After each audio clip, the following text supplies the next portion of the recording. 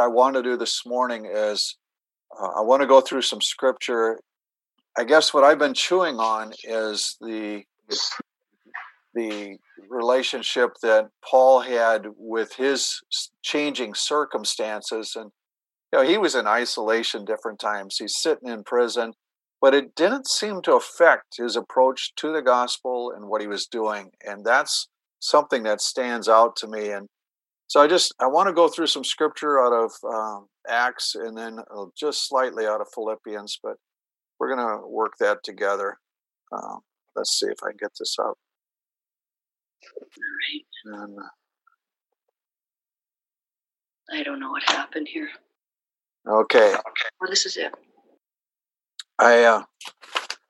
What I want to do is take a look at how Paul had been sent out by the congregation from Jerusalem. They'd had a council meeting trying to figure out how should we approach this group of Gentile believers that are coming into faith.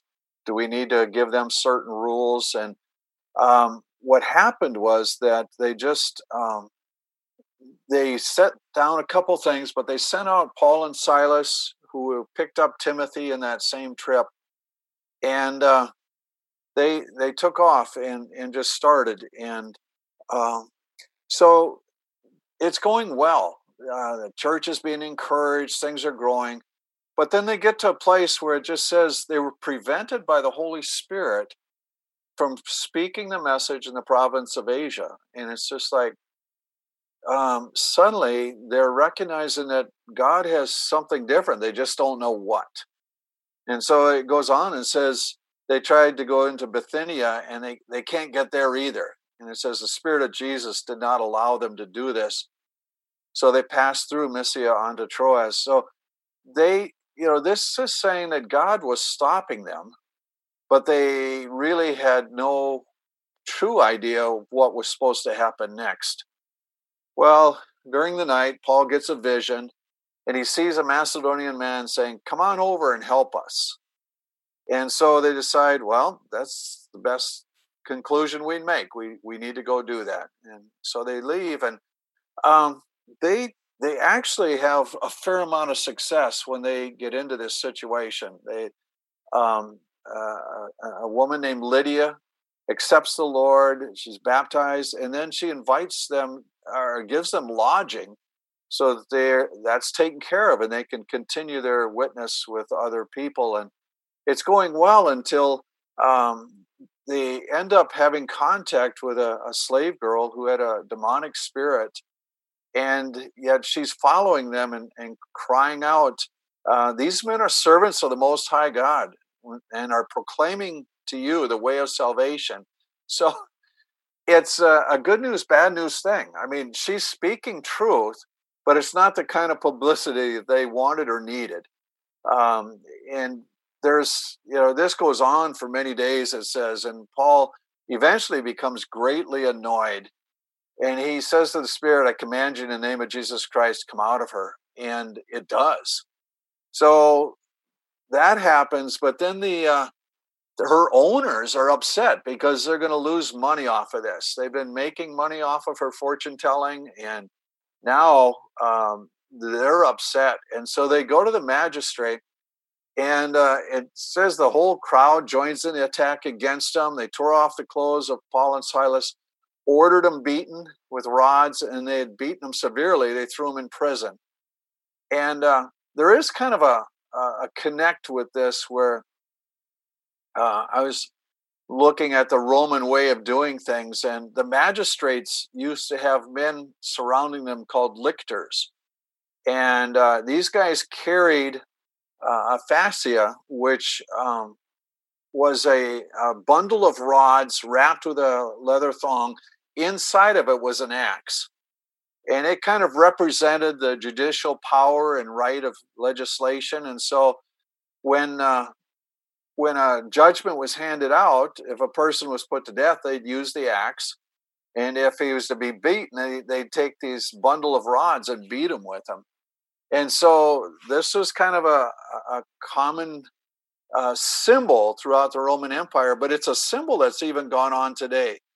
some of our government things actually have um, this symbol of the fascia in it. In fact, the Lincoln Memorial has it. The House of Representatives has it. One of our dimes from times past had a symbol of it on the back.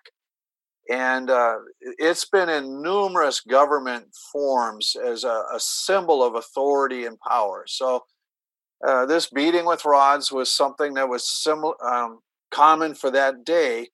So they beat Paul and Silas severely, tossed them in prison, and there were rules that went on that what happened if a man died during beating, it was those things happened, mistakes happen, but it would have been very severe and brutal. And but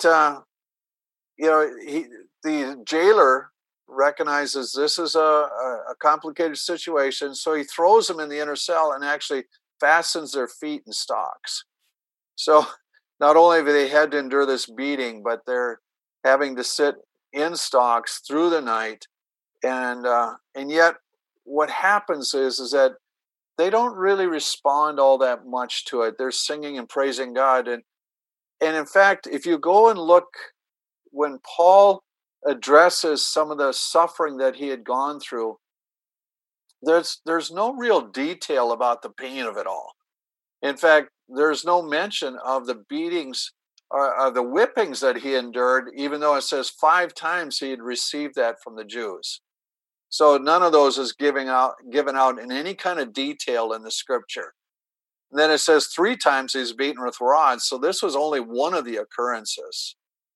And then in the 14th chapter of Acts, he had been stoned and left for dead.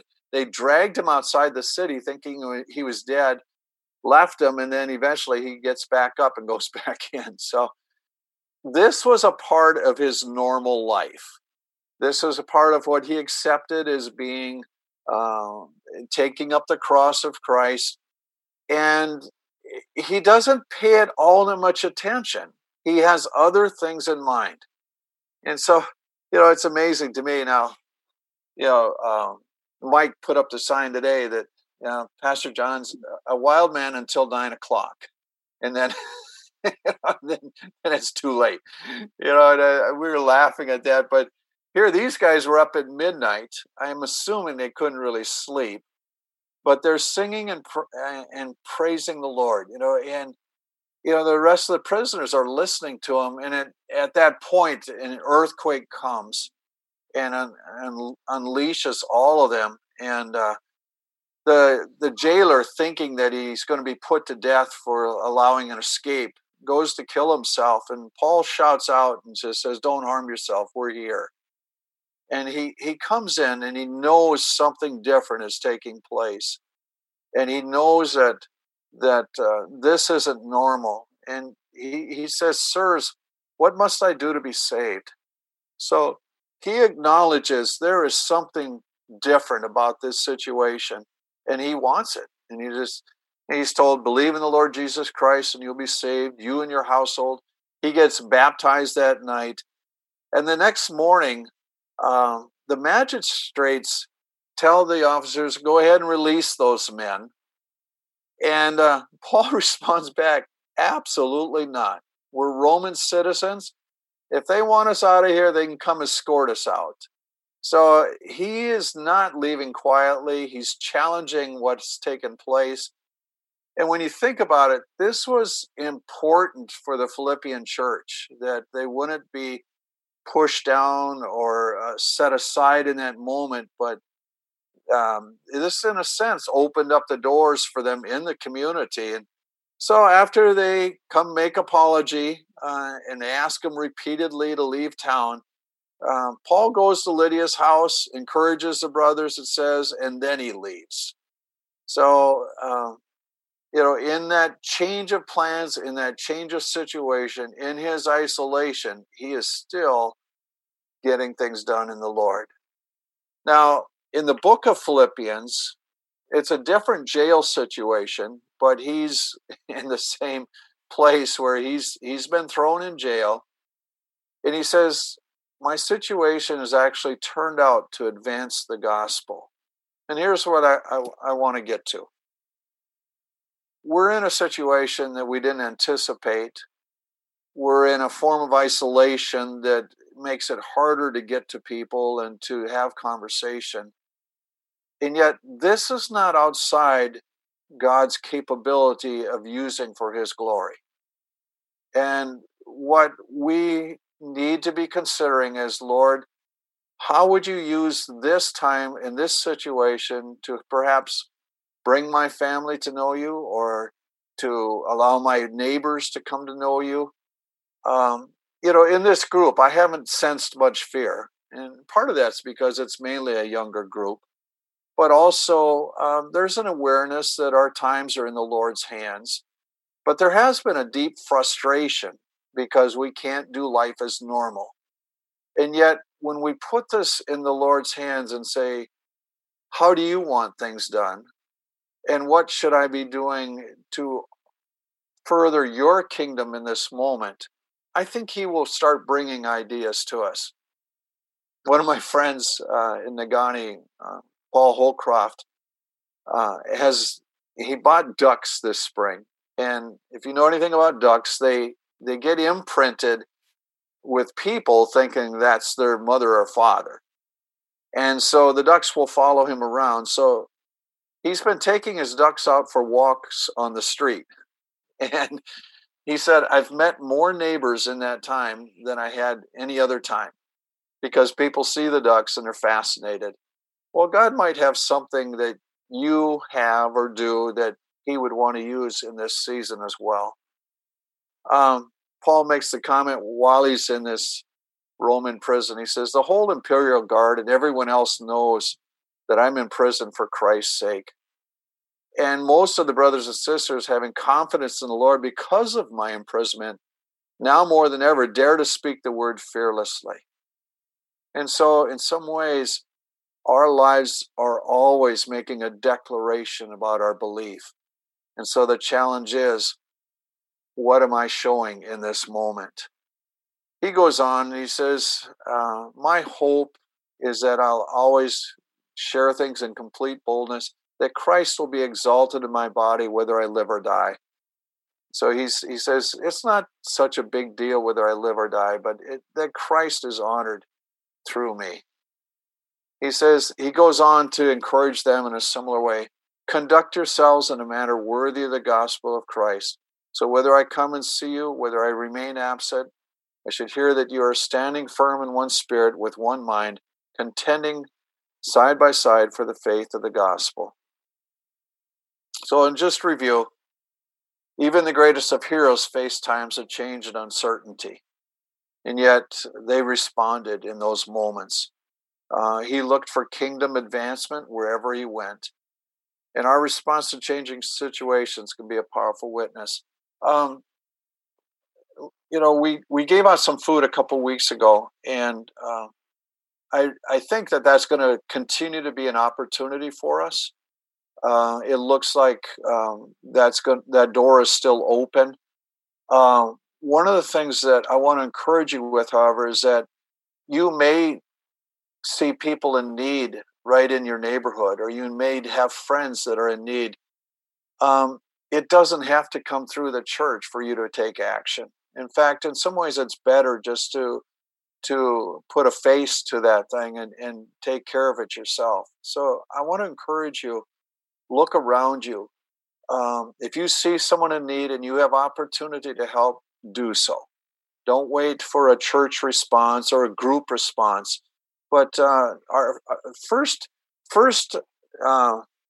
response, so to speak, should be take care of what you can. And then secondarily, we will also do things as a community that reach out to those that maybe only a few know or one knows, but we'll spread ourselves out as we can that way.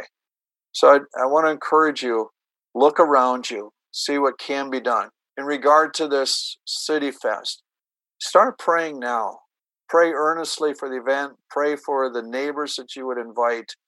Let's make this a time where we're spreading the gospel and not bemoaning our situation. I mean, for me to look at the example of Paul sitting in prison and it not slowing him down, I'm going, this shouldn't slow us down either. It just changes the way we do things. So I want to encourage you with that.